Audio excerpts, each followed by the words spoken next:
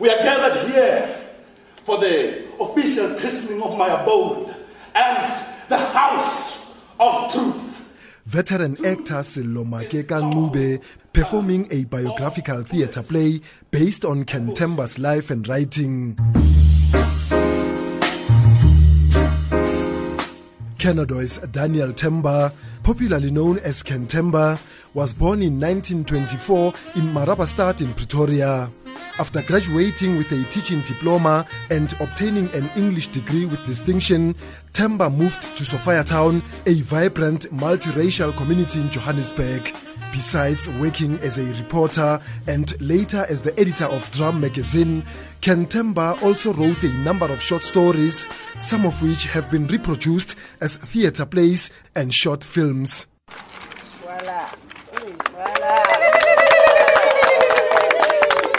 In commemoration of the 50th anniversary of his death on the 8th of September, a symbolic tree was planted at one of Sophiatown's historic sites, the Church of Christ the King, one of a few buildings that survived the demolition of Sophiatown during the apartheid era. The English oak tree will be known as the Ken Themba Memorial Tree. It's similar to the famous Sophiatown oak, a huge tree nearly the size of a baobab, which served as a gathering spot for residents and anti-apartheid activists.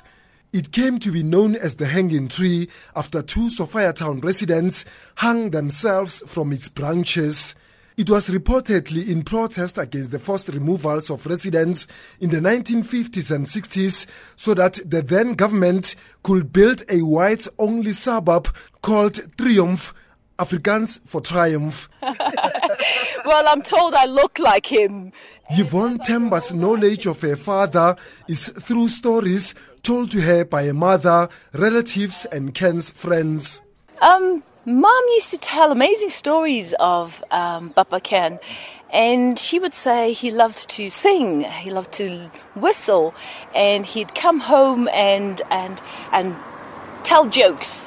And one of his favorite songs was "Somebody Loves Me, I Wonder Who," and they would have an amazing time. So he was a family man.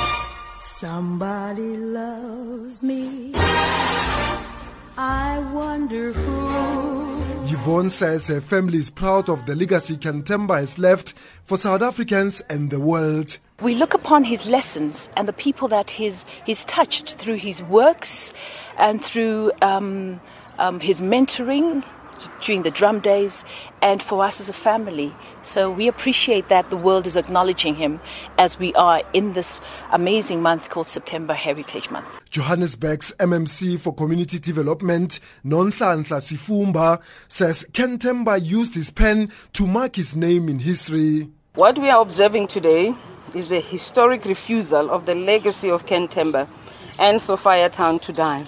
The symbolic tree will be a continued reminder of the person Ken Themba was and what he stood for. Siphiwo Mahala is the author of a number of books, including The House of Truth, a biographical play about the life of Ken Themba. He's also completing a PhD degree on the topic.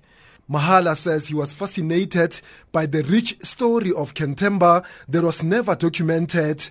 He says Ken was a voracious reader who read indiscriminately. Mahala describes Ken's writing as evergreen. His kind of writing, it was not for the now. It's the evergreen kind of writing. That is why today, more than 50 years since he published The Suit, for instance, the story is still very popular across the world. So his writing was not just about the headlines. He spoke to generations. The Suit is Ken Themba's short story about a married woman caught committing adultery. Her lover jumps out of the window, leaving his suit behind. The husband then uses the suit to torment the wife. When you analyze it, you find that it's beyond just the case of two people. It speaks to the conditions in Sophiatown and of the 50s. It speaks to the conditions under which black people lived, but it also speaks to universal themes of love and adultery and similar themes that everyone can relate to. The suit has been made into a short film. Not only has it been shown at film festivals in more than 18 countries, it has also won many international awards, including for Best Short Film. Themba died on the 8th of September 1968. Ironically, it's the same date the United Nations has declared World Literacy Day. Many say the best lesson we can learn from Ken's life is to continue reading and to inculcate this culture in the generations to come. I'm Tshepo Phagane in Johannesburg. It's not unbelievable, maybe.